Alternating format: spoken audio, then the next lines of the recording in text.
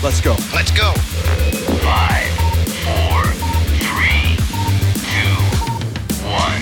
The Eric Schlein Podcast. All right, we have Jeff Willmore on. Jeff, good morning.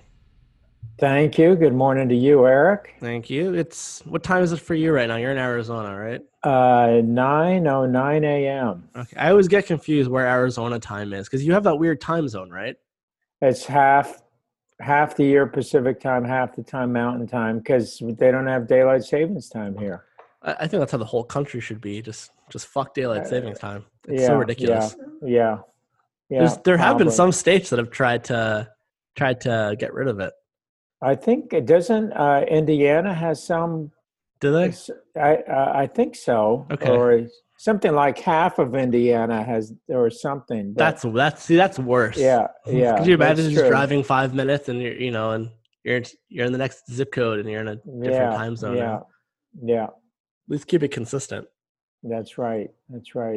I've been joking with my kids since they were young. When we'd be on a road trip or something, we'd cross the state line, and I'd say, "Don't you feel different now? Can you tell?" My dad used to do that to us when we were kids. Really?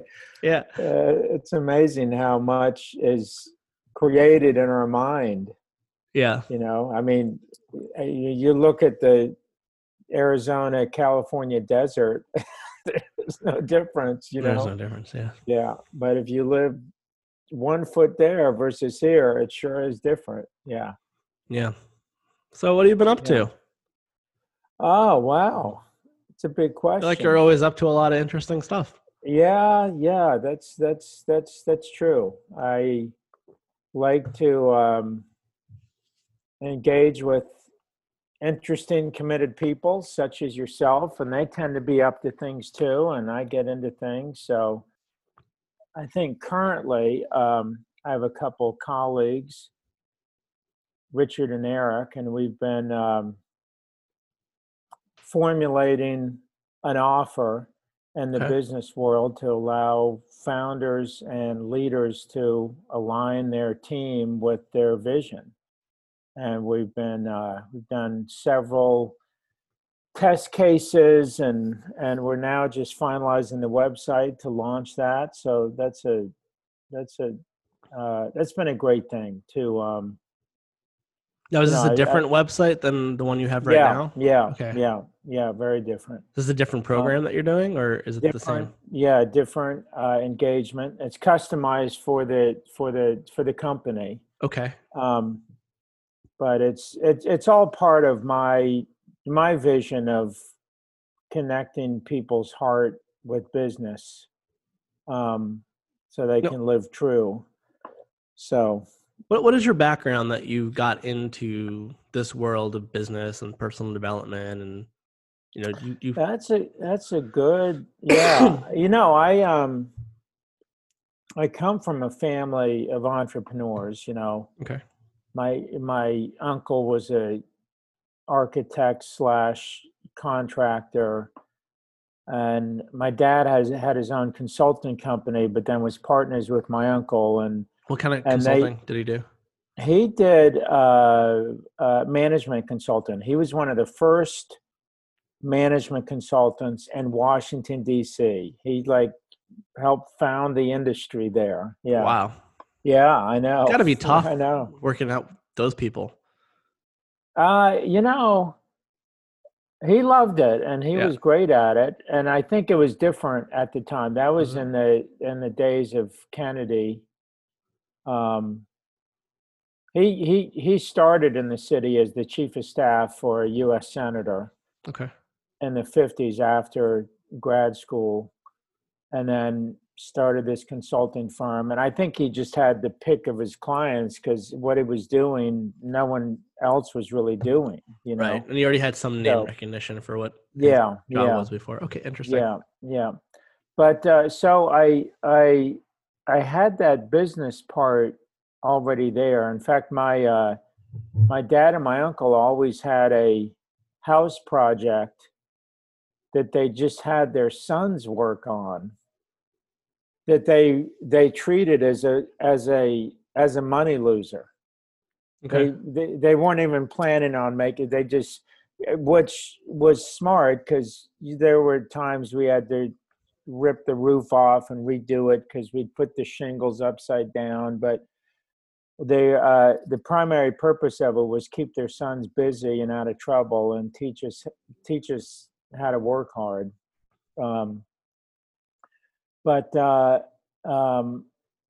I also through both he and my mom were they split up when I was young. She was a teacher, a Montessori school teacher. I had the second ever Montessori school in Northern Virginia. Oh, cool.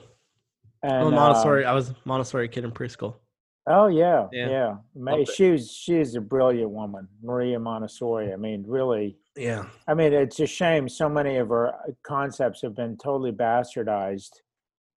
I don't know about the rest of the world, but here in the U.S. But anyway, but when she met a guy back from Vietnam, great human being, and they remarried. Been married now for 50 years. But we marched. He was one of the leaders in the peace movement in the late 60s. So we grew up marching in that. And my dad was into the civil rights stuff. So we were involved in that. And so I grew up with this highest ideal, I think, infused in me was to contribute and make a difference socially worldwide. So, and then somewhere, I think my first ambition as a kid was I was going to be a politician. Okay. I grew up with the Kennedy. At least my first hero was Robert Kennedy. I don't know why. It's just he was. I was 8 years old. He was running for president, but but then I got into, I think, just as a shy, self-conscious kid, and I got into meditation when I was a teen, and I got into Buddhism and Zen and kind of reading more stuff, and then pretty I found my way into a landmark forum. I guess at the time it was Warner Earhart and Associates, and opened up the whole world of transformation. And When was that? it's When was that for you? What year? that was 1976. I was 16. Okay. My dad had just done it, and it was, he'd had a horrific back injury, sitting at a red light, rear-ended by a drunk driver, and it left him with 5 herniated discs, Yeah. all at once, like, just ruined.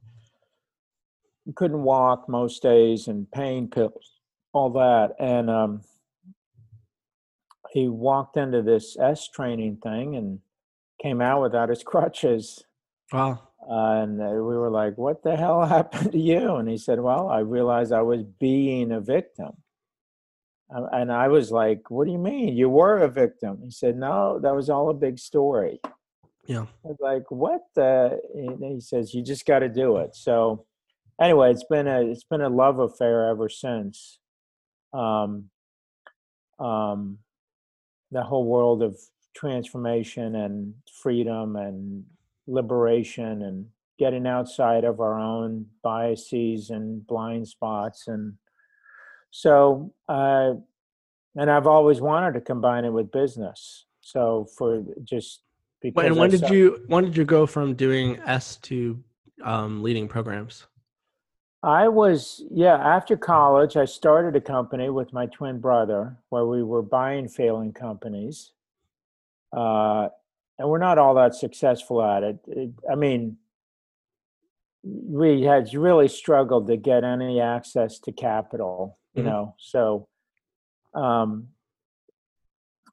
we mostly didn't know what we were doing, but I was young and single, and we were making some money, and that was great. And when S transitioned to the forum, I went to do the forum, the first 3-day forum, and I decided sitting in there that I was going to find out what it took to be a forum leader, and so I totally switched careers. My brother and I came out of it and told my brother, and so we sold our businesses, and I started the whole process to get trained to do that, and did that for 21 and a half years. Oh, how Yeah. long did it take for you to for you to make that decision you wanted to do that, to be actually becoming a forum leader? Let's see, that was 1991, 4 years. 4 years. Okay. Yeah, 4. So I guess about 3 of that was training, you know. One was, I mean, the first year was winding down the businesses and doing the rest of Landmark's curriculum and so on. And then So I was you off. were all in from the beginning. Yeah, I was one of those straight line people. I think for many people, the process of being a forum leader is a circuitous thing, and You're like, this is what I want to do. I was a straight line. Yeah. And did you know how uncommon it was for the amount of, because isn't there a statistic that the amount of people who say they want to be forum leaders who actually make it into the forum leader body is pretty low? Yeah, it's really low. I mean, there were always people who'd come to me Sunday night at the end of the forum and say they wanted to do what I was doing, and um, I don't know if that's uncommon. I mean, I was a kid. I was certain I was going to play in the NBA. So, Right. But you weren't. I think the difference though is you weren't winding down your business in order to go play in the NBA. yeah, true. I mean, you're True. literally Yeah, winding down that's your true. business in order to become a forum leader. That's true. Yeah, that's true. Once you start the process, there's no guaranteed success of No, the right. outcome. Yeah, that's right. I know that from, yeah. Yeah, I ended up being accountable for training the leaders at Landmark, and there was about a 50% success rate through it's a pretty rigorous training intensive is what we call it, you know. What's the training like when you're actually training to be a forum leader? Well, let's see.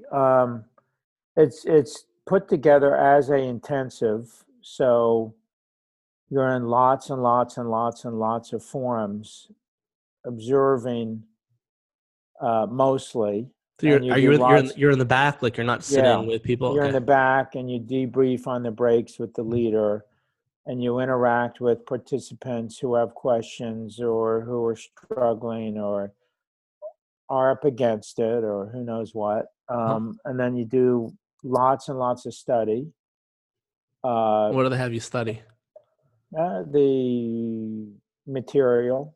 Okay. I mean, you've got to, and the study includes lots of practice delivery and practice interactions. So you set up mocks and practices, and I mean, you got to live and breathe the material, So, And what metrics do they determine? Like, okay, now we're going to let you lead Landmark forums. Who determines that? What on what metrics is that determined? It was basically one, which is, and before me it was Steve, and then when it was me. So someone would go through the training intensive, and the various leaders who were certified to train would sign people off and various parts of delivering the forum, Mm-hmm. because the senior leader had watched them deliver it successfully and deal with the interactions and so on. But that's still not leading the whole thing. And then then it comes to what we called a check ride, just like a flight check ride, where they walk up solo and they do the thing solo, and I would be in back, and they've got to deliver the result. And the result is that the overwhelming majority of people in the room walk out with a transformed view of life. Yeah. So it was a very highly involved, intense, and at the end, it was a um, assessment and judgment on the part of someone who was a master at it. Yeah. Yeah. Yeah. So you did this for 21 years? Yeah. And then, walk me through. So what had you transition out of the form leader body into what you're doing now? Yeah. Yeah. Okay. Well, I'd had this dream for a while of melding the ontological and phenomenological work we were doing at Landmark for individuals. So just for people listening, explain what you mean by, ontological and phenomenological. Yeah, What do you mean by really that? simply. So ontology is the being part of us human beings. So if you think about it, we're always being something. And it's the part, given we're always being something, we take it for granted. It becomes, we're not given the language to access being. Probably the best it gets is we've grown up in the psychological era, so we have language that accesses feelings and emotions and thoughts, but you know we don't say things like I'm being angry. We say I'm angry. Right. Or how are you doing? I'm being happy right now. Right. We tend to describe ourselves as a object. Yeah. And that language doesn't give us access to the very core of our essence, which is the being part. So anyway, that's the Are there ontology. languages that have access to that kind of language? You mean Like, are there languages where like the ontological realm can be experienced through just the normal syntax? Japanese or Spanish? You mean? Yeah. Yeah. Or So certain tribal languages, or yeah, not there may be a word or two in a particular vocabulary like that accesses love more and more in the being sphere, yeah. but overall, no. Interesting. So yeah, so that's part of the real genius and magic of the work Landmark's done and what Werner started, and there's others in the field, but what he put together to bring it to the ordinary person like me, is just brilliant. So, and because we haven't been given a language to access being, we end up stuck with various ways of being. So, for example, up until I did the S training way back, I was a very shy person. I was stuck being shy. I would have spent the rest of my life being shy. Yeah. There was no. It was that's one of the ways I describe myself. Almost like if you cut me open, you'd find shyness inside, which obviously, when you think about it, is crazy because no, it's none of that being stuff is in there. So anyway, that's the ontological part, and the phenomenological part. That's the philosophy of the way things exist for us. So, and it's pretty fascinating. I mean, I think you and I could be a student of phenomenology for the rest of our life, and you'd never run out of the wonder and the inquiry, just because everything occurs for us differently. Yeah. And so, working with a CEO who's got a particular issue they're dealing with in their business, and yet the way you see the issue is different the way I see it, different the way they see it. So anyway, that's to bring that to business was a dream I had. And so that's what I left to do, as well as really wasn't planning on leaving. It was just going to live as a dream, but I had a epiphany in a dream one night, in the middle of the night. One of those, I haven't had a lot of those in my life, but I don't know if you have any of those where I wake up where suddenly a number of things have come together. And it was the same year, this is 3 years ago, my daughter had just left for college. Mm-hmm. And I was dealing with that I'd missed most of her life because I've been traveling and working so much. And I saw the future with my son, who was 12 at the time. It was going to be the same thing. And then that combined with, I had lots of things I wanted to do with my wife, and I was sitting there at 3 a.m., bolt awake, realizing, dude, you're just bullshitting yourself. You are not going to do that stuff. I wanted to spend a month in the summer in Europe with her, and I just,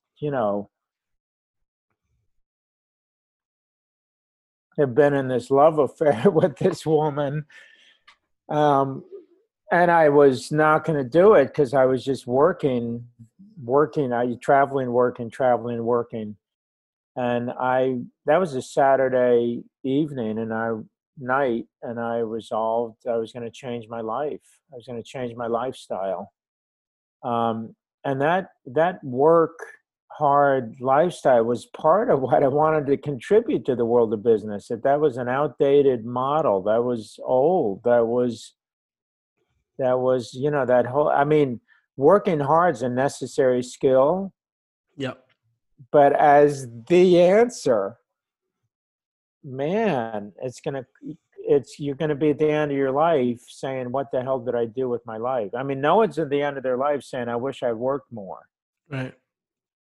There's at the end of their life saying, I wish I hadn't worked so much. So anyway, that was, whatever that was, signal from God, the universe, a coming together of spirit, something. Mm-hmm. So I called up Monday morning and I resigned. Spent several months turning things over. How did they take that? When you just call and say, "Hey, I'm not doing this anymore"? And it's not that. Well, it was difficult because was it that quick though? Did you just make a call and be like, "Hey, not doing this anymore"? Yeah. It was difficult because these are people I highly respect, and they respect me. And you've been doing it for 21 years. And the this must have been out of nowhere for them, right? Yeah. And the relationship we have as form leaders, I likened it like you were in the foxhole together. So it was our relationship was as brethren, real true partners. So it was difficult, like a breakup, but it just wasn't going to be true for me to stay and experience sacrifice. That would be dishonoring what I was doing, Yeah. So yeah. Thanks for how did they take asking it? all that.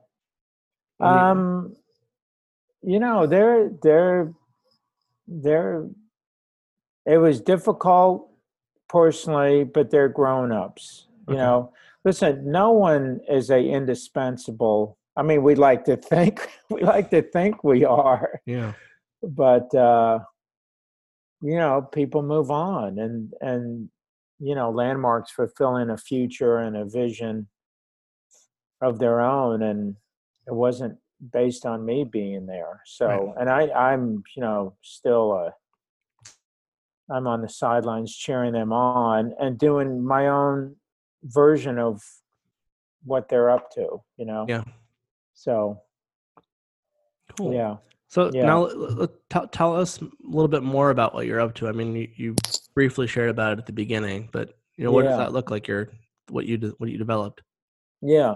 Well, the first thing was I'd had this vision of offering something to professionals and business owners that would give them a way out of the work your ass off your whole life trap, without sacrificing success, and without thinking about it. We're in the world of business. I've termed it a force field. Mm-hmm. And like a force field, no matter what you do, the force field's pushing against you. So every industry has its own unique force field, but then there's the force field of business in general, which once you get in business, you're in the force field, whether you like it or not. Yeah. And so, I recently had this conversation of the force field of healthcare with a couple, a group of doctors who manage departments at hospitals and some hospital CEOs. And man, incredible when they can start to put words to their experience. It's just, and they can actually start to see, oh, wow, it is like a force field and we're trapped in this world that we didn't create. Yeah, it's funny. I have conversations with my dad about this. So he runs one of the largest children's hospitals in the country, Cohen's Children's in New York. They're part of the Northwell system. Mm-hmm. And so we've talked about things of, employee burnout and the conversations that, especially like the new medical students graduating to become doctors and what they have to deal with. And it's a big issue for a lot of management and figuring out ways to make it more tolerable and enjoyable in the workplace. So, and he's a foreign graduate. And so we have conversations like this and, so. Well, you should talk to him at some point. I think I'd love to. This is one of the things. I wanted Landmark to offer this, but there's so many things they're busy doing. Yeah, and I think we're. I think sometimes the most successful entrepreneurs they kind of know the limits of their own offering. Yeah. And, so it's I think that from the outside, it's very easy to say, well, this company should do this and this company should do this. And right. And I very much respect personally, I very much respect when I'm talking to an expert and they say, I only focus on this thing. Right. And this thing is valid. You can talk to one of my partners or colleagues who only focuses on that thing. And I've had better experiences with people not trying to be jacks of all trade. Right, and I actually see this completely abused in the personal development world where you have a coach, right? And they'll say, that you work with them and you're actually getting some results, right? And you get some business results or some results with public speaking or, whatever it is, right? But then they don't stop and they say, well, then let's go work on this psychological issue. It's like, you're not a trained psychologist. Right. Maybe you should go to a trained psychologist for this, or maybe you should go to someone who only specializes in confidence issues, or whatever it is. Right. And you could actually be destructive towards people if you don't actually know what you're doing, and now you're just giving glorified advice. So, I think Landmark, to give Harry credit, I think they're very, very intensely focused on their offering. In their world, this is what we do. Yeah. Right. This is what we do. And if you want to do something else, that's great, but that's not what we do. And it works for them. Yeah. Yeah. Yeah. Well said. Yes. So I wanted to create something that would give the business leader, the professional. I wanted to be for people who were already in a chosen career, who were already successful at it. And to give them a way out of the force field where they could both expand success because I found for many successful professionals and business people, there's real ambition there. But see, you do have the skill set where you probably could work with someone who didn't know what they wanted to do, but you're not expanding your business to do that. You only want to work with people who are. That's right. There's an example right there. Exactly. And I could say, well, why don't you work with my friend who's in transition right now? You're who's good trying at to figure out what they should do with their life. Yeah.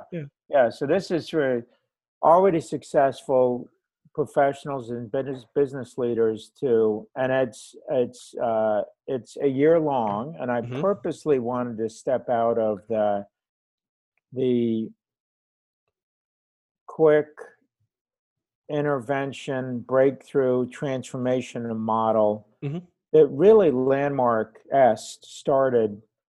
And now you have Tony Robbins is probably the most popular model of it, and many, many others. So I wanted to intentionally step away from that, not to be different from a sales point, but from the perspective of to have something actually stick. I came across this, and the biology world is pretty well known. Umberto Maturana, who has been one of the fathers of cognitive science in his way.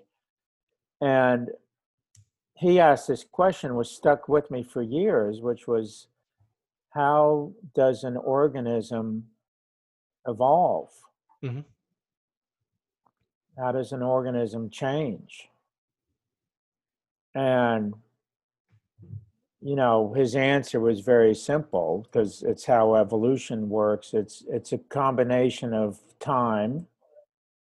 So it's got to happen over time, and involves a particular environment that the organism interacts with over time. So reoccurrence, time, and environment. And if the organism doesn't, if they don't reoccurrently interact with the environment, then they don't evolve. They end up dying, So I wanted to design something that looked at it from that perspective. So what could a already successful, ambitious, committed professional probably, and also what I find that people that are in this place are very often pretty well down the path of enlightenment.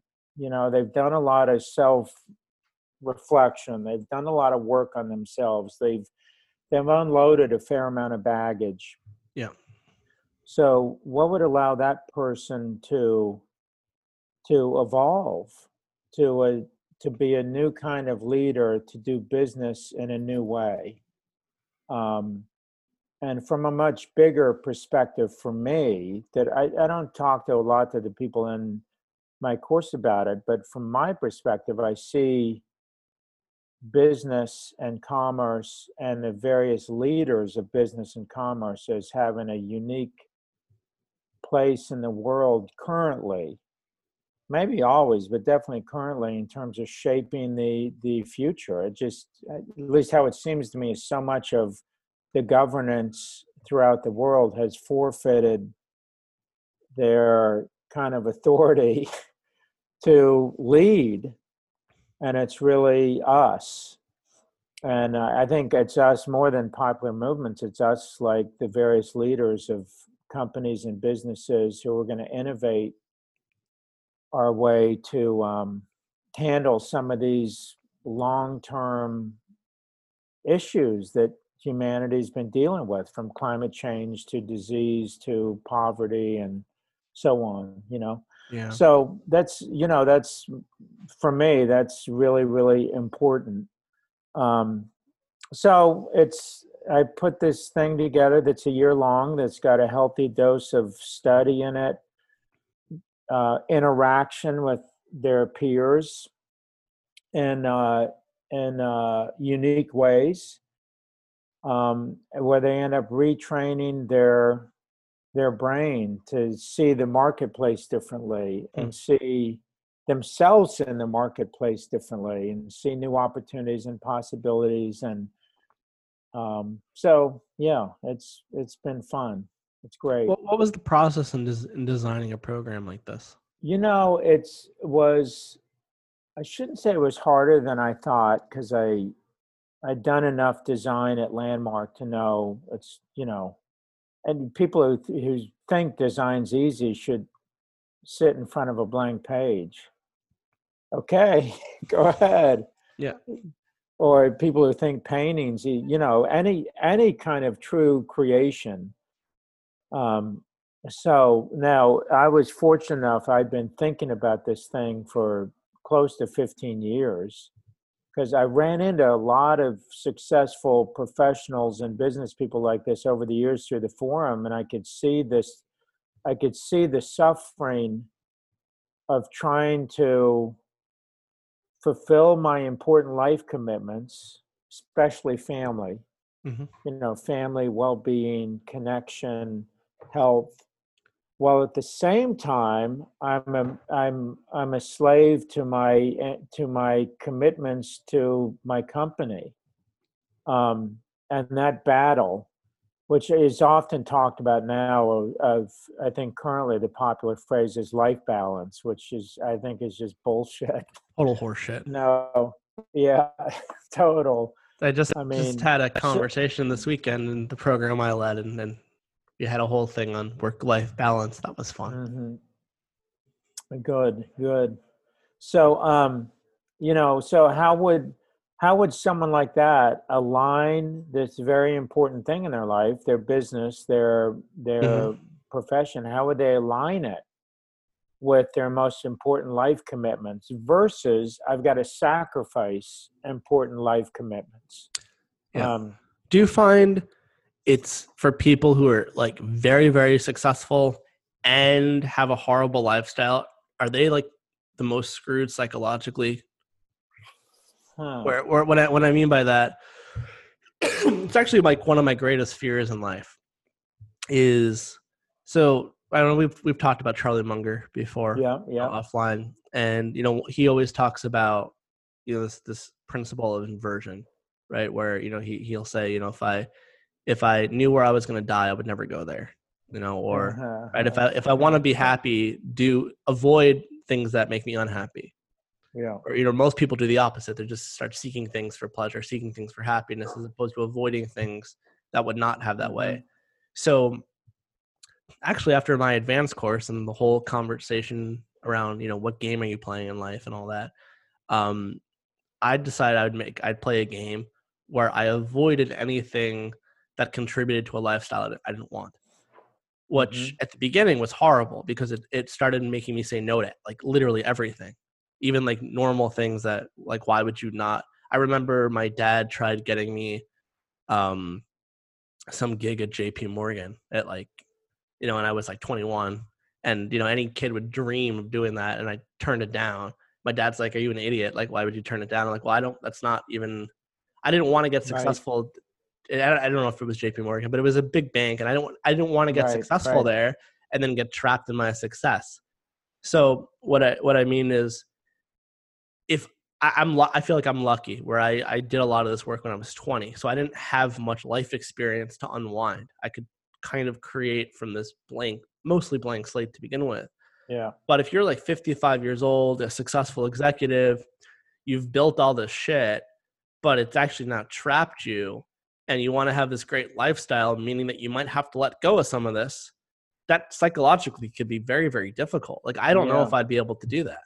Yeah. That's what I mean by that. Is it harder for someone like that psychologically, or is there ways to do it where you don't have to give up a lot of stuff? Yeah, that's a good question. I haven't looked at it that way. I think it's funny. That's the only way. First of all, what's that? That's funny. It's almost the only way I've looked at it. Yeah. Like, it's like my driver. It's like, I'm so scared of that. I just want to avoid that at all costs. Well, one of the questions we start the very beginning of the course with is, at the end of your life, what do you want to say your life fulfilled? Mm-hmm. And obviously there's no trite answers allowed, nothing superficial allowed. And then we get into where would you look to answer that question? And it's not, by no means is it the right truing up point, but it's the one I've picked. I mean, Mm-hmm. at the end of my life, if I want to be able to say that I fulfilled what my life was about, I better, first of all, get clear what the hell is it? Yeah. And then I've got to deal with and organize, okay, well, what is inconsistent? And there ends up being a lot. And, one of the phrases that became popular in the very first course that I said to someone who happened to be a founder of a hedge fund, it was about $500 million at the time. And he was in the process of spending a lot of money to buy out some partners that it turned out he hated his hedge fund. Mm-hmm. Because, I mean, he loved parts of it, Yeah. and what the strategies he put together and so on, but the whole business part and with these partners and manage the back end. And, and I said to him, living true isn't cheap. So I don't know if I think what you said, I think for some people, what you said, yes. Mm-hmm. Other people, the idea of getting a fresh start is unbelievably freeing and liberating. Interesting. It was for me. Yeah. Which kind of surprised me. I mean, when I left a career I was absolutely loved, I gave my heart and soul to it, and I loved everything. I loved the people I worked with, and yet there was no looking back. There was no grieving. There was no and it really surprised me how liberating it was to start from nothing. Yeah. So, I think you are, at least what it sounds like to me, you are still fulfilling, what you've committed your life to. It's just a different expression of that. True. You could even say maybe even you're honoring yourself at an even deeper level now with what you're doing. Yeah. At least from what emerged. Yes. Yeah. Yeah. Like in the space you're in your life now. Yes. Yeah. Which I think is important, right? Where even if something is an authentic expression, maybe in 20 years it isn't anymore. And to be able to check in with yourself and be honest with yourself, like, okay, is this still how I want to express my intention in the world? Right. And it's not anymore. Right. It is time to move on. And then staying there and getting attached to that is sort of the new trap. Yeah. Success is a huge trap. In fact, I've come to the conclusion, even more so for the people I work with, than failure is. Mm-hmm. I mean, failure is a big one too. We mostly have a really disempowering relationship with failure, and the shame of it is we don't learn from it as much as we need to. Failure. Failure. Yeah. I mean, that there's a great book on that. I don't know if you've seen it. Black Box Thinking. Did you ever check that out? No, haven't. Yeah. Fabulous book. So just really briefly, this Black Box Thinking. Oh yeah. Very, very well done. And it's all about having a relationship with failure, which the industry he picks, which in his study has the most powerful relationship with failure, is the aviation industry. Oh, yeah. You know what? I have heard of this book, Matthew Side. Yes, exactly. The Surprising Truth About Success. Okay, yeah. I've seen snippets of this. And then all the way to the other extreme, one of the worst is the healthcare industry, where they cover up and they hide and they justify and they explain. And the thing with aviation is it's all out in the open, and they do the public hearings, and the result is you've got the safest form of travel ever known, and it just gets safer every year because reminded me yeah. the last time I visited my dad's hospital, they had this like scoreboard it kind of looks like a scoreboard in the hallway, and I'm like, what do these numbers represent?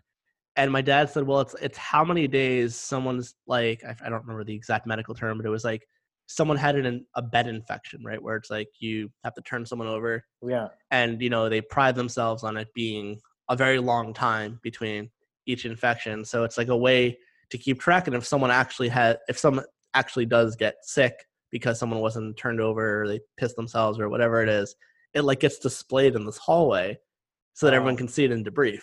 Yeah. Yeah.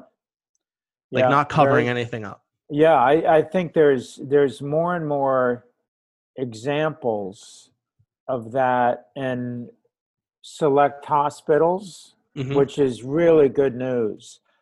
And it'll be, when it becomes industry wide, where errors. Have you done work with hospitals before? What's that? Have you done work with hospitals before? No. Okay. Other than this, I may be working with this medical group. Okay. That I was talking about earlier. We shall see. But okay. Maybe I could get my dad on to talk about some of this stuff, and maybe bring you on with my dad if you're game for something like that. That great, could be kind of love fun. to. Yeah. I want to start doing more of these like group interviews too. I think that would be really fun. That would be fun. Yeah. Like I've always thought, like if like Joe Rogan or Tim Ferriss, if they brought on a few people at a time, if they did more of that. I know Joe Rogan's done that a few times, and I always find those some of the most interesting episodes. Because you get the in between. It's like there's whatever we're saying, but then if we had another expert with us sharing, and we all play into that, it opens something up in the conversation that isn't possible with just two people. Yeah. Well, neat, cool. Neat. Yeah. So we do a fair amount in what I do about to really transform their relationship with failure. Turns out we all have pretty well, especially successful people have built-in cognitive biases around failure. So say more about that. Well, I think the term in cognitive therapy is, what do they call it? Oh, where you self-handicap. And then the most predominant one I find amongst ambitious, committed, successful people is there's an already existing explanation for something not turning out before they start it. Now, for people who aren't as successful, the most common self-handicap is where they self-sabotage. Like it's the night before my final exam and I go out with friends and get drunk. Right. And then I kick myself. Oh God, why did I do that? Oh, I'm such a dumbass, Yeah. So that's a very common one. But the successful people mostly don't do that stuff. But there's a wealth of explanations and reasons because it's all designed to protect our ego. Yeah. So failure for a successful person threatens their view of success of themselves. So I've got to protect that with explanation. Oh, well, we gave it a good shot. However, so anyway, we do a lot of work on that, but more than anything, success, what it took for that successful hedge fund founder who also was a fully tenured professor at a business school, and for him to say, I'm going to, in a very significant way, blow up my hedge fund and start anew was a big risk, and it was expensive. Now it's going to end up paying off for him big time. I mean, I won't speak about him out of turn, but with he's got a whole new theory of capitalism that's evolved for him now, and a new fund he's opened, and a book contract on the new theory. But it wouldn't have happened without the I can still remember the day I asked him, well, we were engaged in the question at the end of your life, what do you want to say your life was about? And I asked him, I said, why are you doing a hedge fund? No, really, why? What did he say? Silence for at least 20 seconds. And then it was, I don't know. Which was at least honest. Yeah. But it really shook him up. But it matched his experience. The experience of, a little bit jaded, or maybe a lot jaded, a little bit lethargic, a great life, a great wife, a great, but mostly his experience of aliveness in life came from he had the resources and money to do these really great things. Yeah. He could fly his wife to Vegas because she likes fast cars for her birthday weekend, and they drive on the track in Vegas at 140 miles an hour, and he can do all those amazing things, which gave the illusion of aliveness. But he was going to be, he would have been at the end of his life saying, what the hell was that about? That's pretty common in the financial industry, people like that. Maybe even more common than not when they get successful. Probably. It's a pretty the amount of times I've seen it is countless. Yeah. It's a pretty challenging project to how do I connect my hedge fund with what I want my life to be about. Mm-hmm. Now, but if it was easy, then everyone would do it. Everyone would have a business that's fulfilling their life's purpose. Yeah. But it mostly ends up about, you end up in one or two camps. You're over here and you're the anti-capitalist, which is just a kind of a joke, I'm going to go, well, I'm not anti, but I'm checking out of the game. I'll just go teach yoga on the beach in Hawaii. Okay, that's fine, but you're going to be broke, Yeah. Or you're in the force field and it's about the money and about the share price. And so how do I have those be an outcome, not a goal? An outcome of living true, an outcome of fulfilling what our real purpose is. And it's so funny. I mean, I don't want to make this show about me, but it's so funny how much of what you share overlaps with some of the, coaching and consulting that I do. Great. I mean, we just this weekend had a whole thing on outcomes and goals. And actually in 2 days from now, Kira and I are going to be working with a CEO of a company literally on outcomes and goals. That's the whole evening. So it's so interesting, the overlap between what we're doing. Yeah, that's great. And that's such a fine distinction and simple, and yet it's life-changing. I mean, even things where a couple months ago, I guess it would have been right after we met up in Arizona.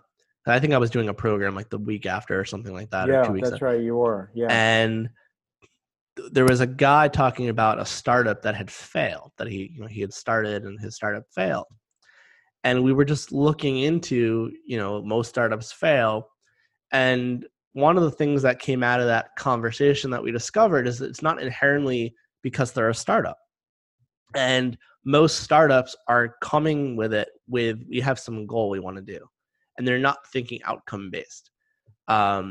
So he was talking about it, how, I don't remember what the business was doing, but they needed a contract with either Walmart or Target. So they spent all their time on trying to get this contract with Walmart or Target. And when they didn't get the contract, they spent so much time doing this, they ran out of money. And I go, so what was the outcome you wanted to produce? And they're like, well, we want to get a sales, some sales contract with a retailer. And I go, so like, why would you spend all your time on two companies?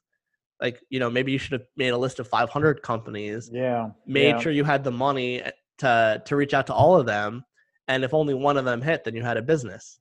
Right. But they weren't thinking like that. It was just, we want to focus on, so maybe spending time with Walmart and that Target isn't going to actually get the outcome you wanted. Right. In this case, the outcome was you ran out of money and went out of business, which is not what you wanted. Right.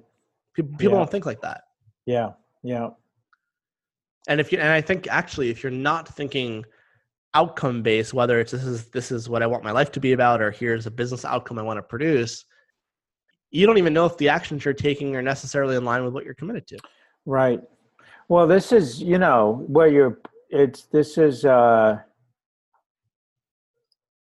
when you look at what people are given in business as a intellectual, philosophical, conversational framework to engage and then conduct business with. So you definitely have what's predominant in the business schools. Yeah. Which much of it's very useful, the distinctions in finance and accounting and whatnot. I'd say more in accounting than finance, but yeah. And other than that, what's out there is mostly a conglomeration, from what I can tell. I mean, if you just look at what's promoted and what's sold, there's a mix of truisms built up over the years. You need to think outside the box and like those kinds of things, or positive thinking, don't give up, outwork your competition. If you believe in your dream, you can do it, which, that was a necessary and incredibly powerful paradigm until it became dogmatic. Yeah, well, like any field of thought, it's got a half-life to it. That was in the age of labor, and the age of entrepreneurship of 80 years ago, when that came to be, and then you ended up down the line with Zig Ziglar and who was the original like guys like that? Napoleon Hill. Yeah. Dale Carnegie. Yeah, exactly. But that's outdated. I mean, this in the current era, when someone can get an account on Squarespace and put up a website in a week, and they're competing with you and me, just like that, without any investment, capital, anything. It's, that thing, no, and that's why I think I said at the beginning, knowing how to work hard is a necessary skill. And some people fail in business because they actually haven't developed that kind of grit where they can, push through some seemingly immovable obstacle. Yes. But if that's your only answer, I mean, you're just going to suffer. I mean, you might be successful, but you're going to suffer because what you're going to sacrifice to live that life. And I know, because I was actually living that one, president of the worked 70, 80 hours a week club. Yeah. A big following there. Yeah, that's right. It's a big That's group. right. Yeah, that's right. So that's what you were just pointing to there is, I call that uncommon knowledge. Mm-hmm. And mostly what traffics the coin of the realm in the business world is common knowledge. And I don't use common in a pejorative way there. It's just, it's common. It's everyone else has it's the latest business book. It's the latest, thing that's popular. It's the, but the people who are able to create unique businesses and do business in a way that is true to what they want their life to be about, that's all uncommon knowledge. Mm-hmm. Anyway, so yeah. They're both useful. I'd say they're both useful though. Absolutely. I mean, Yeah. I don't need my accountant to utilize all uncommon knowledge. Yeah. That's a lot of really, I want an expert in the common, although a good accountant's going to have some uncommon Yes. stuff too. Yeah. For sure. Something they can see that's unique to me and my business that creates an opening, a advantage, a benefit. Yeah. Yeah. So interesting. Yeah. So what's this? Yeah. So this new website you said you were building that's more customized for. Yeah. So how is that different than what you do right now, or is it the same thing? It's similar. So Okay. there's definitely some overlap. So what I'm doing now is a year-long course for individuals of any profession or business. And this new offering is where we actually work in an organization with the team. Okay. And how is that structured? It's customized. Okay. So depending on the size of the team. But you certainly have some input. Yeah. If they say, exactly. come for 20 minutes once a week, you'd be like, well, I can't get anything done in 20 minutes. That's right. That's right. So in your perfect world, how what does it look like? In our perfect world, it's a minimum 6-month engagement. Okay. Probably a total of 6 to 10 days over those 6 months. Mm-hmm. And it would involve a completing of their past. So, or in other words, taking the limits and constraints of their past success, including some failure, but mostly of the company. Yes, okay. of the company, out of their forward vision, so they can actually reimagine what the hell they are doing. And then from there, they co-create with their key members on their team. They actually co-create a new vision, promises, commitments, strategies, goals. So they're sourced from the initial purpose. Yeah. Yeah. See, go ahead. Yeah. Well, the last thing was one of the most common complaints we've heard from business leaders, especially founders, is if only I could get my team to see it the way I see it. If only I could get my people to feel the mission the way I feel it. You know, so that's a big part of what this is. Yeah. Have you thought about introducing this work into business schools? I haven't. I'm not against it. But. Yeah, I wish my like biggest wish for this industry of people, because there's lots of really interesting people doing great things, is get studies done. However you make that happen, and then share that with academia, because in the academic world, my experience is if you don't have a study, it doesn't exist for them. Right. But you give them study after study, and they go, hey, look, you can teach something very innovative, and your students will love it, and here's the data. It's a lot easier to digest, and it makes it much more socially accepted too when it's in academia. Yeah. Maybe not as fun, it's like if you have to go through all the bureaucracy, but I feel like 20 years of you leading a program would have less impact in terms of social acceptance than 1 year of Sloan doing something. Yeah, right. Agreed. Yeah. What do you think about, this is something I go back and forth with all the time, well, first let me ask you a question. Would you say there's definitely psychological benefits from people going through transformational experiences, typically, like generally happier, more, right? Yeah.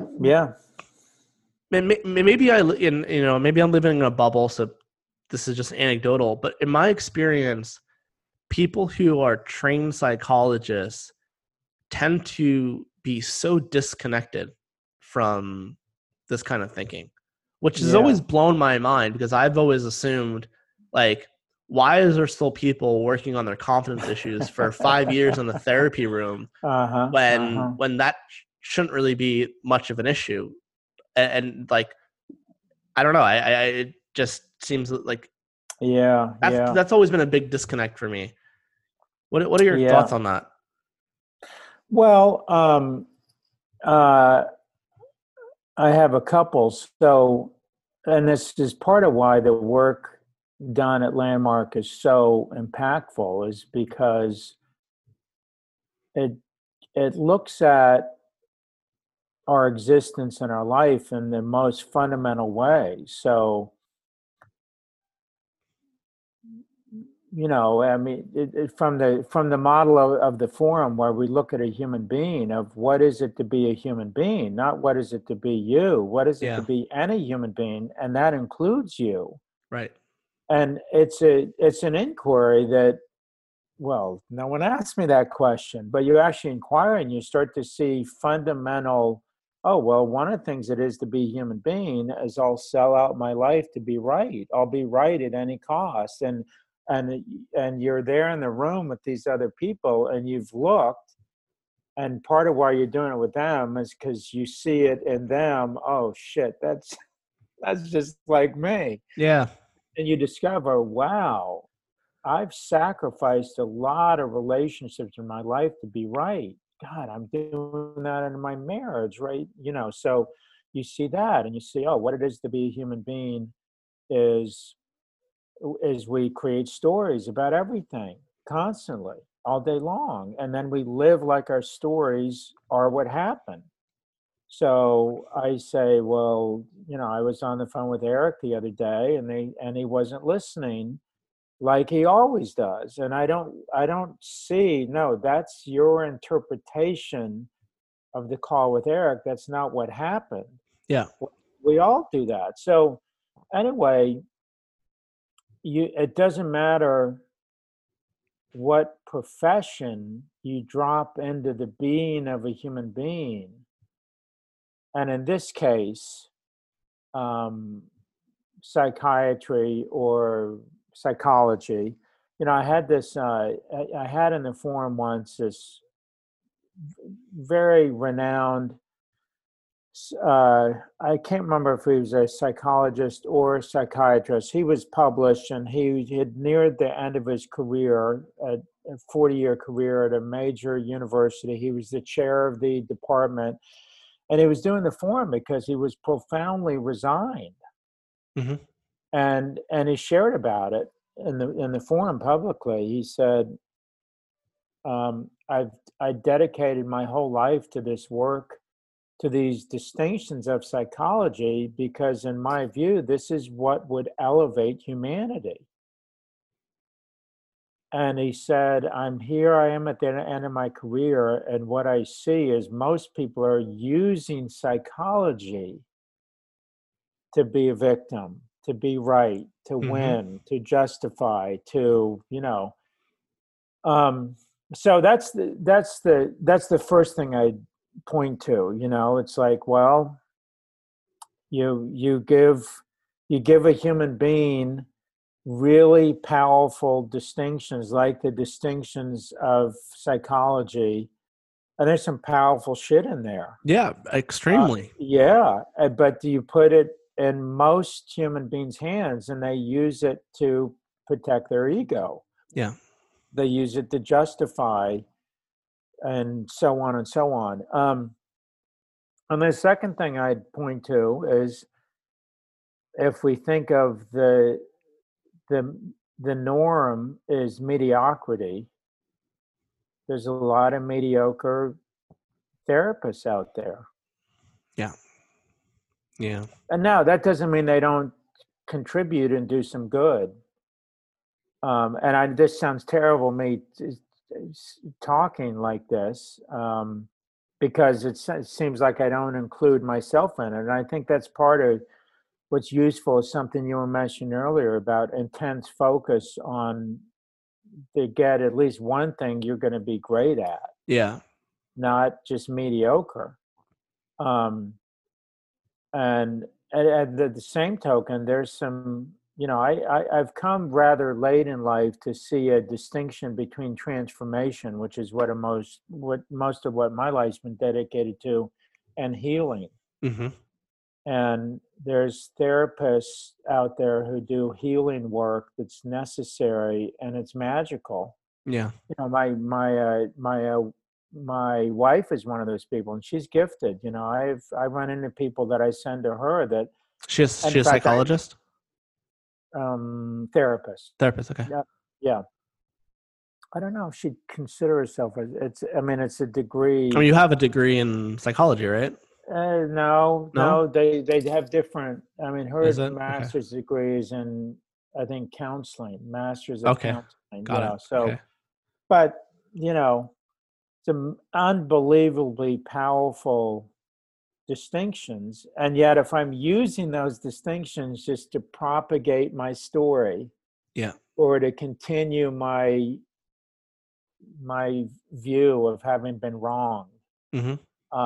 Or if it just leaves the past in my future, but it's all explained now, it doesn't free me up, Yeah. That's like with any, I think, body of work. If you start using it as almost like a tool in some sense, you can destroy the power of it. Yeah. Almost like if you discover some truth and then you decide you're going to now use it for something. Yeah. Well, someone sent me the other day, a friend of mine thought I would get a chuckle out of it, which I did, this picture of a Buddhist monk in an orange robe. They were in Thailand or someplace, angry, giving the finger in at some car in traffic, some tech. It's like, so, and that's why the work of Landmark is so, and others is so darn impactful, because psychologist, Buddhist monk, whatever the case is, there's still our own humanity. Yeah. And finding a way to, I don't think anyone ever gets to the place where it's all energy of light and love they're projecting, but you certainly can go from more dark to less dark, I think you can get quite a shift. Yeah. But you could you could say you can never fully transcend your humanity, but you can certainly move that shift. The baseline. I used to tell people in the forum that I'm crystal clear the biggest asshole in the room is. So if someone, and it was me, because I'm, I never run out of finding my own innumerable stupidities, or times I wasn't compassionate, or times I didn't listen, or times I wasn't present, or times I was thoughtless, so, but anyway, interesting question. Yeah. So I'm curious. We were talking earlier before we started the show. So you started 75 Hard. Yeah. And I asked you where did you discover that? So you heard it from, I guess, me sharing That's about it right. to you, Yeah, or if on Facebook, or? I think I saw it on Facebook. Okay. One of your posts. So I'm kind of always looking for something to challenge myself, especially By the way, I my discovered own. it through interviewing someone on my intelligent investing podcast. Oh, cool! Someone shared about it, Interesting. and so Yeah. I've shared about. I think I have a couple people about to start it just from talking about it's it. funny. So it's good. Yeah. So how deep into it are you right now? I'm 2.5 weeks in.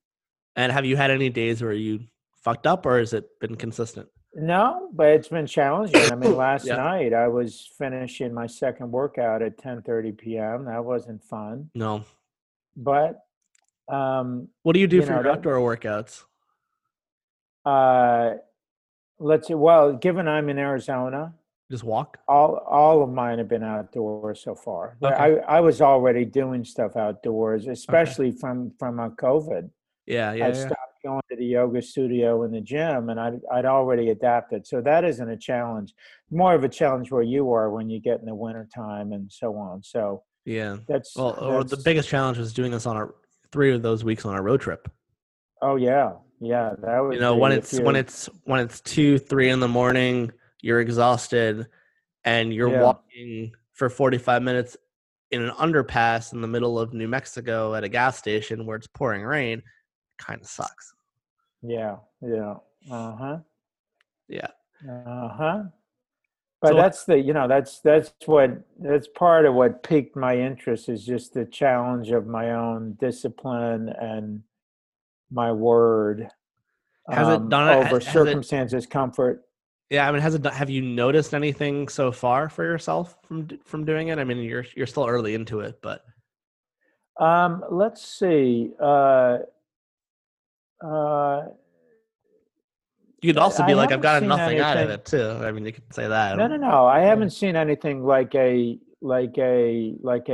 epiphany or something, but I got plenty of time to go with that. Yeah. Although I'm seeing and experiencing a elevation in my own self-worth. Okay. Which I shouldn't say always, but for quite a while now, thought that was very connected to the level at which you honored your word versus comfort and circumstances, Yeah. So, and it's an interesting paradox, isn't it? Because I want to give people an access where they see that hard work is not the answer, but at the same point, you got to do hard stuff. Yeah. I mean, you got to look for challenges. You got to take shit on. Yeah. Are you aware? Jeff, are you aware? Yeah. See, I was not aware when I did this. Are you using the app, the 75 Hard app? No. Okay. It's like $5 on the iTunes store or whatever. It just helps you keep track of stuff. Yeah, I like it personally. Good. Okay. I didn't know there was an app. I'll have to check into it. I'm just using a journal for each day, and I mean, whatever works. So highlight. Yeah. So this is the fucked up part. So are you aware that there's more to 75 Hard than just the 75 days? You are. Okay. See, I wasn't. Right? That's the part 2. So it's Live Hard. It's a year-long challenge. Oh yeah. I just knew there was a part 2. Yeah. So I'm using the app, right? And I'm on my 75th day, and I've already been sharing like my psychological baseline. I'd say maybe about a month into it, right? So maybe. Actually more. It's probably like in the 40s, in day 40 something. I don't remember exactly what day, but probably in the 40s, right? And I noticed just my general overall like psychological baseline has significantly improved. Like I just feel like I'm a badass motherfucker, and I don't have to say it, and I just feel it. And I kind of just knew, okay, this is a new baseline. This isn't like going away once I'm done. Like there's something that's shifted internally, and when they call it a mental toughness challenge, it's like, oh, I get it now. This is no going back. And if I lied to myself, if I didn't actually do it, I would not be experiencing this right now. Because Andy Frisella says you can lie and go through the program and do it your own way, and no one will know except for you. But if you ever meet anyone who's done the challenge, they'll know you didn't do it. You can tell. You can tell the people that have done it who've pretended they did it. And so I'm on day 75, and I clicked like the final thing. I think it was, I don't remember what it was, but I clicked the final thing, and I'm like, I'm done. And then the thing says, get ready for phase 1. I'm like, what the fuck is this shit? Like, I didn't know about this, right? Like, at least tell me. Like, so I look at what phase 1 is, and it's where have you looked into what the requirements are for phase 1? You have, all right, with the 5-minute cold. The one that stood out was the cold shower. Oh yeah. So so you do the cold shower, and it's like, holy shit, I have to do everything from 75 hard plus a cold shower plus a 10-minute visualization exercise, which actually wasn't hard because I do that anyway. But there's like other stuff now to it, right? And you do that for 30 days. And then, so I just finished phase 1 a few weeks ago. And it was tough. I mean, it was really tough, especially the cold showers that took some getting used to. And the cold showers, you do it so it's painful. Like, you don't do it where it's easy. Like, you want it to be, like, if you're not having a hard time breathing by the end, you like can't wait to turn it off, you're not doing it properly. Right. So you finish phase 1 and it says, okay, 30-day break. And then after 30-day break, you do phase 2, and then there's phase 3, which is done 30 days before the end of the year. So if you fuck up phase 3, you have to start the entire year over again because you have to finish the program in a year. And what I've noticed is doing the break, it's like I'm looking forward to phase 2. And I'm actually trying to figure out ways to make it harder on myself. Because if I did phase 2 the way that I did 75 hard, I'd be like piece of cake. Where if I knew about the entire program before I started, I probably never would have even started because it would have actually seemed like almost impossible. Like, there's no fucking way I'm going to do this for a year, and 75 days is like hard enough.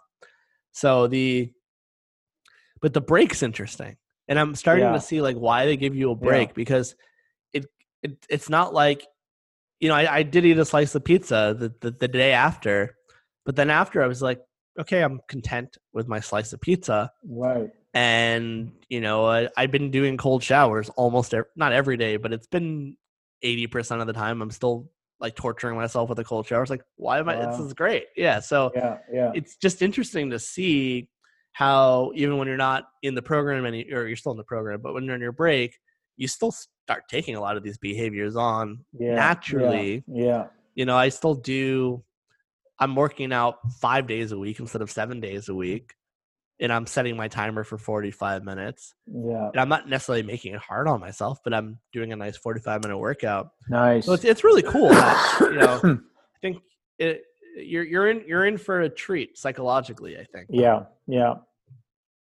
Well, I remember I read some study a while ago of they had people taking cold showers in the morning and then they had a control group that wasn't doing it, and they found the people doing the cold showers accomplished more during the day.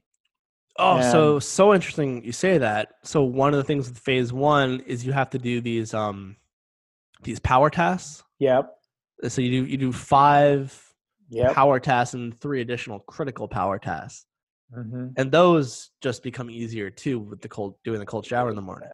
And that's the ontological part. I mean, it's not the cold shower per se. I mean, what the hell does that have to do with anything? Like and that's one of our biases in our brain is we look for simple cause and effect like that, but you start to know yourself as someone who's unreasonable, who can do hard things, who can And, I will say though, the dopamine hit you get from a cold shower doesn't hurt. That's true. That's true. I mean, you probably have read some of this Wim Hof guy. Yes, I've read a lot.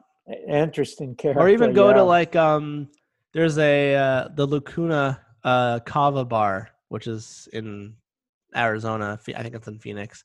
Oh, really? Yeah. They sell kratom there too. Have a few cups of kratom and then get some work done. You'll be like that. Yeah, so I'm not going to say you need it, but it doesn't hurt to have the psychological. That's right. Benefits. You creating a environment and architecture in your day where you're getting more dopamine versus cortisol makes a difference. Sure. Look, I like what Tim Ferriss says, where he's very into psychological compliance. So he goes, yes, you should work hard, keep your word, all of that. But if you can make it easier for yourself to stick to something, right, then do it. So in my first experience with this was, Tony Robbins talks about this too, where it's, if you can associate something with like the pain it will cause you if you don't do it, right? Like it's a much bigger motivator to avoid pain than it is to get something pleasurable. And they've done studies on that. Interesting. So there's a website that I discovered through Tim Ferriss called stick.com, which it's like STIKK.com. And it's a betting website where you do these like it's called an anti-charity. So basically what you do is you set a goal for yourself, right? Or some outcome you want to produce. It could be like, I want to get 10 clients for my business and by next month, or I want to have a 6-pack in 90 days, or whatever it is. And then you give them your credit card information, and you have to set an amount that would be uncomfortable to lose. So it's a set amount of money that so you don't put $20 in, but maybe you put $2,000 in, or whatever it would be for your own net income. That would be not going to make you poor, but it's not going to be comfortable to lose that money. Right. And then you have to give the money to a charity that you really hate. So, if you're NRA or something. Yeah, exactly. Yeah, right. Or right. NRA or an abortion charity. That's right. You give it to like, pro-life, the House Conservative PAC or the House Democratic PAC, whatever, right? Something that'll just give you a viscerally negative emotion to it. And then once you set it up, then they it's optional, but they highly suggest that you have a judge. So it'll be just a neutral person who, if you don't get the result, they can attest to it. And if they do get the result, then they can contact Stick and say you did the result, and then the transaction gets declined. But if they don't hear from the judge, then it automatically goes through after the set amount of time. Wow, cool. And I did that twice with 2 goals that were really like really, really hard. Accomplished them both times because I was in that frame of mind for like 60 or 90 days of, holy shit, I don't want to give $1,000 to this charity. So I see 75 hard like that too. It's like you're increasing the psychological baseline for yourself. I think there's no shame in that. Neat. I'm gonna have to check that out. Stick. Who are some other you're very well connected. You network a lot, talk to a lot of people. Who are some other interesting people doing some interesting stuff right now in the world that have been fascinating you? In the world of transformation. Yeah. Well, I mean, my colleague and good friend Richard Condon. I mean, we do work together, but then one of the ways we've arranged our collaboration is so we each have space and freedom to do our own personal things. And he's doing amazing work empowering plant medicine tribes. Okay, interesting. And bringing psychedelics into the mainstream. And that's been an enormous contribution to me. Well, speaking of Tim Ferriss, that's his like number one thing. Yeah. Well, I mean, another great book, Stealing Fire, and also one I'm just finishing, How to Change Your Mind. I've read that one. Yeah. Yeah, yeah, Great book. great. But that was my own personal experience too. I mean, Richard's worked with this temple in the Amazon, which was founded by this British guy Mm-hmm. uh, who, you know, life was a disaster, and he ended up in the Amazon going through some plant medicine ceremonies and ayahuasca with the Shipibo tribe there, which are, they've generations and generations of where this has been passed on. And so he ended up founding this temple to make plant medicine available to Westerners. So, oh, cool. I've heard amazing things about ayahuasca. Like every single person I know who's done it has an amazing experience. Hey, we could do a whole 2 hours me just talking about. I've done nothing. I'm not a weed guy or anything. I've just never had any interest. Yeah. And Richard invited me there, and I went. I didn't either until I went to Colorado on my road trip. Yeah. I was smoking blunt. I was literally just like, I went through 2 blunts in like a morning. I'm just like smoking on the street, walking around, just high as fuck. Wow. It was fun though. Yeah. So anyway, in terms of giving ourselves access to get outside of our own ego. Yeah. It's pretty. I mean, there's been so much data on this now. The evidence LSD is pretty ketamine, overwhelming. Yeah.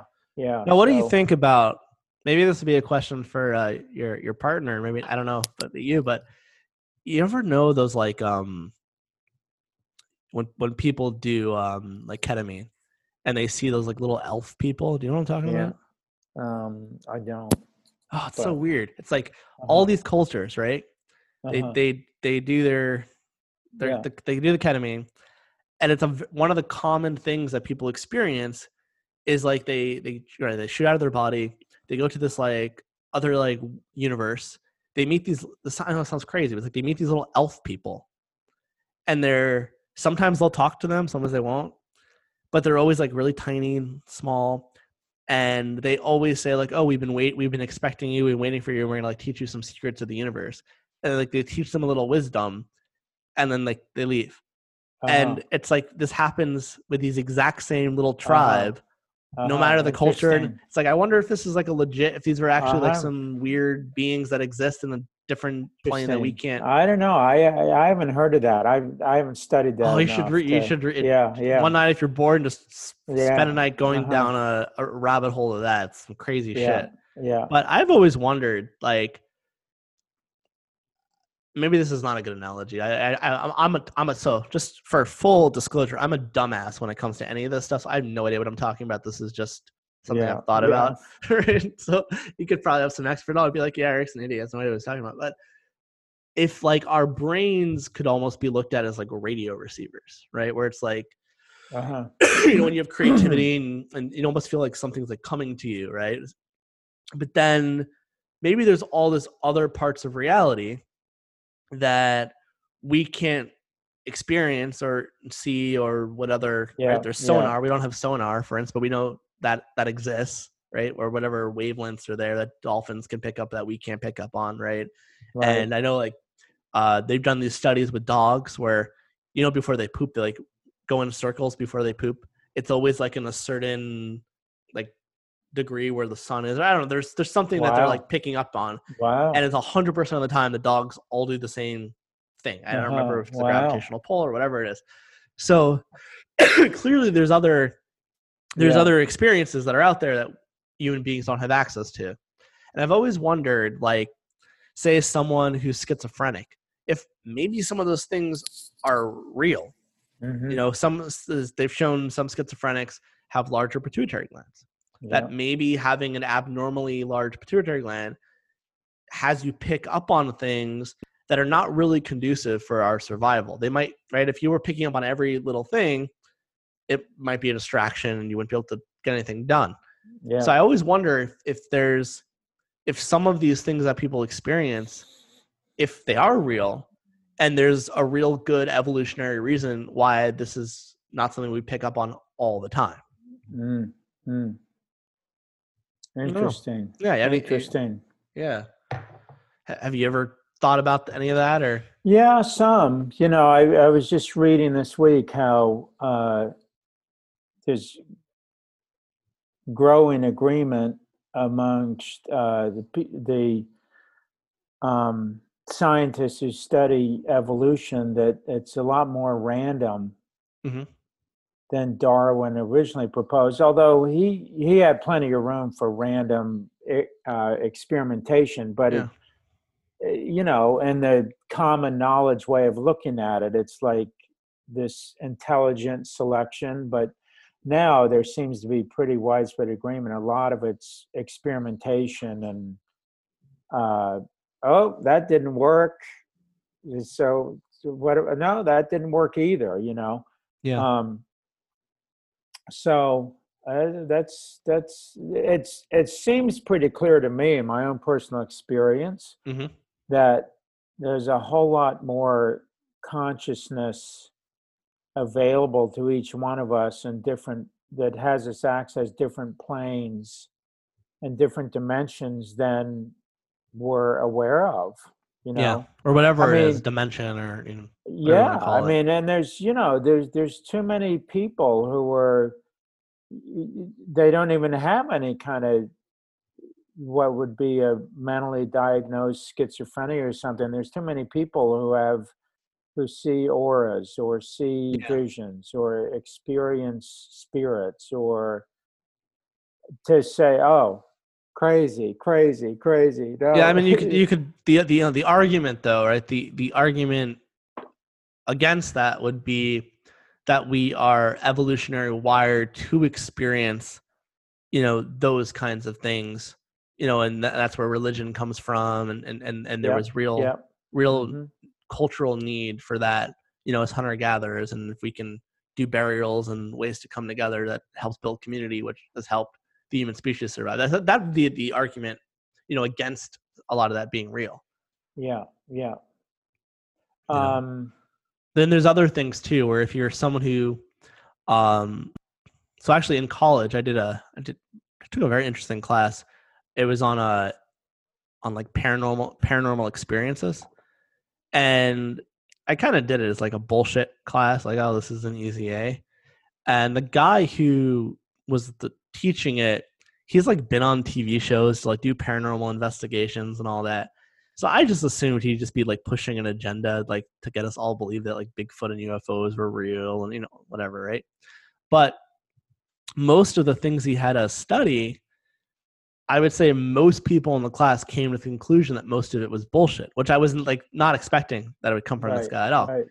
Um, and what it's like, one of the things I remember discovering is like, if you already are into paranormal shit, right? Like you're already like, I don't know, like you're a ghost hunter. This is the extreme example. Like your life's about ghost hunting, right? You're going to start looking for patterns and finding things, and you think you heard a voice where like the average person would be like, I don't know what the fuck you're talking about. And you can play these like little, I forget what the name is, like in EFP or something like that, where you think you hear like someone saying something.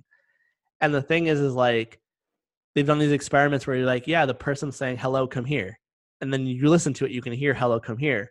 But if you show someone the sound bite, but you don't tell them what you're supposed to hear, 10 different people will hear 10 completely different things. Uh-huh, uh-huh. So there's Wow. there's that too. Cool. Yeah. Mm-hmm. Mm-hmm. So I don't know the answer. Yeah, yeah. All right, interesting. Anything else that we've covered a lot? It's almost been 2 hours. Anything else interesting that you want to leave people with before we finish up? Anything interesting? I Or don't just know about anything you want that. to, or anything you just want to leave people with? Well, I've been on probably my overriding project this year has been to expand my capacity to live open-heartedly. Mm-hmm. Because I found this interesting thing that I was very competent in being open-heartedly in my public profession, and my engagement with clients and so on. And it was more challenging personally with my own kids and the people I'm close to and close friends. I feel like that's everybody though. Well, yeah, maybe, but I got to start with me. Yeah. So, Yeah. Anyway, that's been but part of what I think why I want to end with this is just, it's to take oneself on at whatever the next thing is just enormously gratifying. I am a better human being out of it, and Yeah. I've ended up engaging in stuff. There were complete blind spots I never looked at before, times of loneliness and fear and shame and What's one example, if you don't mind me asking? well, just early on in life, I have a identical twin brother that we were in business together with, and I mentioned earlier, and he and I have been best friends our whole life. And according to everyone who was around when we were young, we were inseparable. And yet there was a stage of my life when I was young, when my parents split up, that I have zero memory of him. None. It's like he wasn't even there.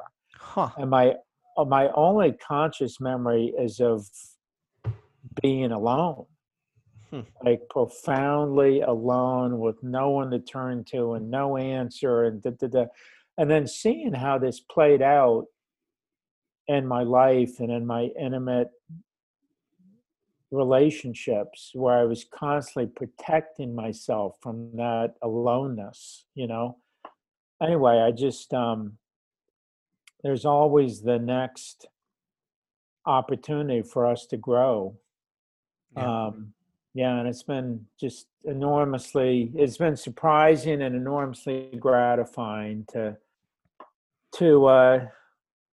grow in that way. And I'm already looking at what will I take on in 2021 in a personal dimension like that. So yeah, very cool. Jeff, it was a pleasure having you on. Always fun to connect. Always great chatting with you, my friend. Yeah. All right, man. Well, have a good rest of your day, and then I wish you tremendous success with all your projects. Right on. Thank you. Take care.